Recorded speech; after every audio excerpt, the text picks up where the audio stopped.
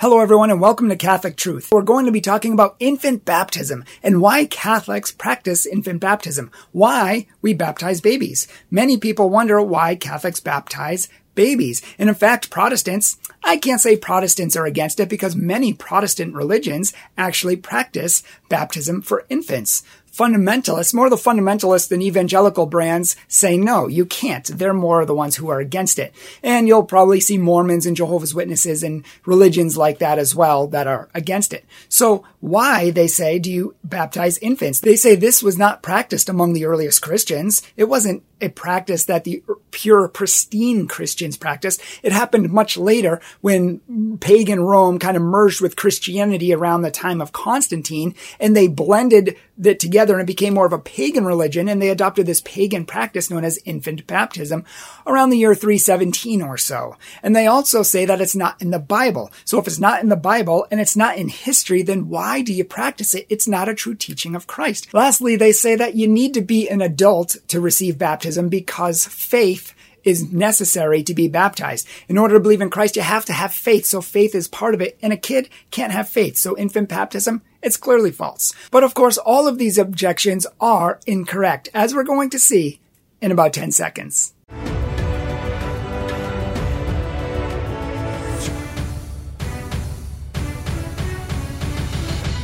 Hello everyone and welcome to Catholic Truth, where we preach and teach the truth of Jesus Christ and the Catholic faith without apology and without compromise. If you would like a retreat or you would like a speaker to come to your parish, please check out our website at info@thecatholictruth.org and follow us down below on our social media, Facebook, Instagram, our Catholic Truth podcast, and so on. We're talking about infant baptism and why Catholics baptize babies. And it's not just Catholics, it's Orthodox. Many Protestant denominations baptize babies and Catholics. The first time people really objected to infant baptism came after the Protestant Reformation, so it's more of a new teaching. The understanding of this comes from John 3:5, where Jesus says you must be born again of water and the Spirit to enter into the kingdom of God. So if you're not born of water and the Spirit, then you're not going to go to heaven. That's what the Bible says. And so this refers to baptism, and we have a whole video on that, but it really refers to baptism. So if you are not baptized, in a sense, you cannot go to heaven.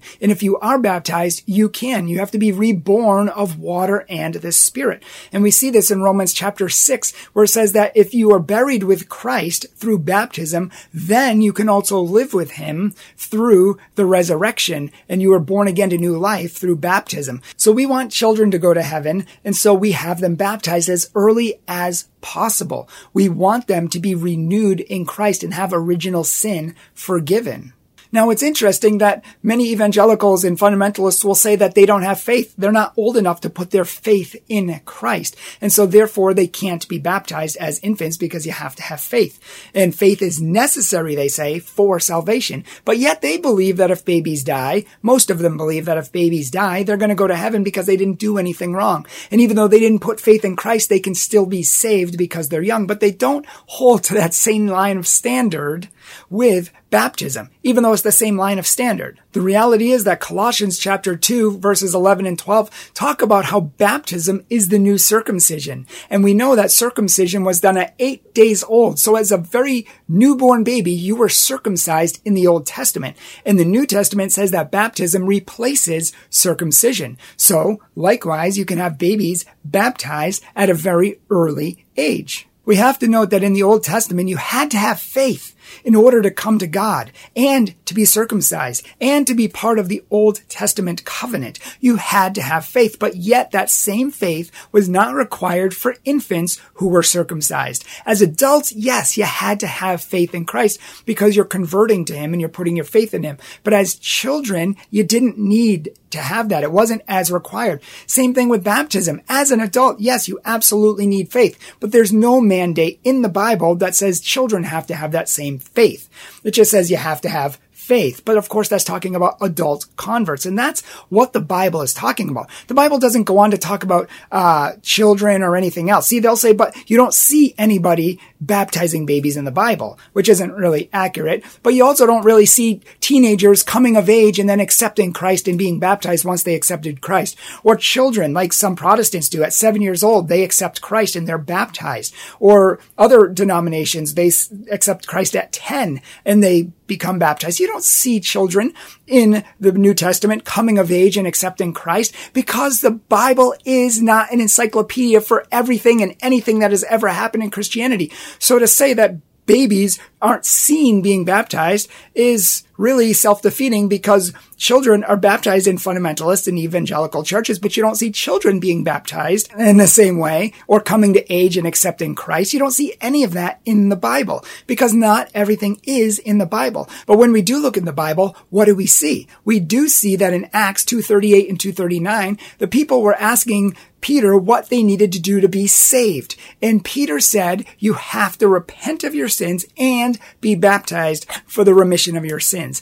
And he said this promise is for you and your children. So he wasn't restricting it just for adults, but for children. Likewise, in Acts 16:33, a guard in prison converted and was baptized. But the Bible doesn't say he was baptized. It says he and his whole family was baptized. 1 Corinthians 1:16 says the exact same thing about the household of Stephanas. Acts 16:15 likewise says a whole family was baptized as well. The whole entire household was baptized. Now notice, in any of these verses, it could have said the husband and wife were baptized, or Stephanas alone was baptized, but it took great pains to say that their whole families, in every case, their families were baptized, because that's the way it was. When the father converted, the whole family converted, and the whole family received baptism, all the way from the father, all the way down to the children, and even the babies. And we see this in the earliest testimony of the church fathers and the earliest Christians. They all unanimously state, and no one says anything different, they all said that the practice of infant baptism doesn't start with Constantine. It says it goes back to the time of the apostles, and they received that teaching from the apostles themselves. So when you look in the Bible and you see whole families baptized, and we know that they didn't practice birth control. I mean, the Jewish families were usually large, and they had children all the way down to babies, and we know that they were baptized. And as I said, this is confirmed by all the earliest Christians. This wasn't, Augustine, who's probably one of the greatest Christians in the early church, and some Protestants even try to make him Protestant. But he even taught infant baptism and said we received the tradition from the apostles themselves. It's come down to us from the apostles. And to prove that it wasn't invented by Constantine or the pagan Roman Empire in the 300s, you can look at the Council of Carthage in the 200s. You can look at Cyprian of Carthage in the 200s, writing around 253. He says that they give baptism to infants. Around 202 AD, Origen says not only do they give baptism to infants, and that's been the practice in the church from the beginning, but they received this practice from the apostles. Even Irenaeus in the 100s talks about being born again in Christ, and Christ saves those who are reborn in him, even infants and children. And I could list many more. And when we turn this video into a blog post on our website, info@thecatholictruth.org, we're going to quote these at length. We're going to quote the earliest Christians and their quotes in full, so you can see not only did they teach infant baptism, but it went back to the time of Christ and didn't start in the 300s, which there is no proof or evidence for. So people who tell you that haven't studied history and are erroneous in their claims. And the whole funny thing of all of this, it's not funny, it's ironic that the Bible says in Matthew 19 and in Luke 18, Jesus says, let the little children come to me. In those verses, the Bible says that people were prohibiting the children. The moms were trying to give even their infants to Jesus, and the little children were all running to Jesus, and people were stopping them, saying, don't give your children to Jesus. And Jesus said, do not stop them. Do not prohibit them, for it is the kingdom of heaven that is made up of these type of people, the children. Let them come to me, he says, and do not hinder them. And what do we see through fundamentalists, Jehovah's Witnesses, Mormons, evangelicals? They're prohibiting children from coming to Jesus, from receiving his grace, from having his life within them, being reborn through baptism. But in the Catholic Church, the Orthodox churches, many Protestant churches, we baptize children and we allow them to come to Christ and to receive his life within them. We allow them to be born of water and the Spirit at the youngest ages so that they can receive Christ's life in them and when they die, go to heaven. So these are some of the reasons why Catholics baptize infants, because it's a practice that's come down from the apostles. We can see aspects of it in the Bible, even though the Bible's not there to teach us and tell us every single thing. And even the Bible itself says that.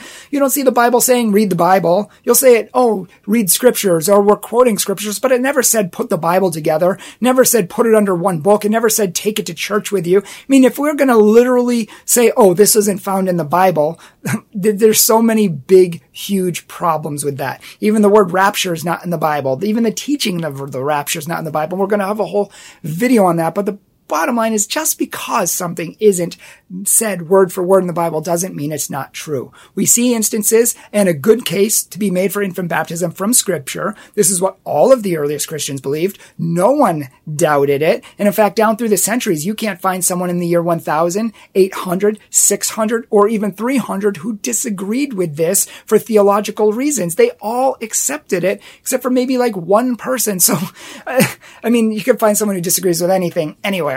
But the bottom line is, we find it in the Bible, and we find it in history, and we find it in tradition, and therefore it has come down from the apostles, and it is a true Christian teaching. So thank you so much for watching. And if you like this video, please subscribe to our channel. We have so many more videos in our Learning Your Faith folder. And if you want to learn more about your faith, look at that folder and watch those videos. There's so many more. Or if you want to grow in spirituality, check out our Living Your Faith folder. Please share this. We need to undo the lies of hundreds of years of man-made tradition and man-made lies that infant baptism isn't a Christian practice when it is. Lastly, please consider supporting our ministry. I want to thank our patrons, as always, and even our newest patrons and people who support us on PayPal. Even one-time donations are super helpful for us. So thank you for supporting our ministry. Please consider giving generously during this Lenten season to us. Even if you only give $10 a month, $20 a month, $50 a month, whatever you can give, we will use to help save souls and change lives for Christ. May God bless you,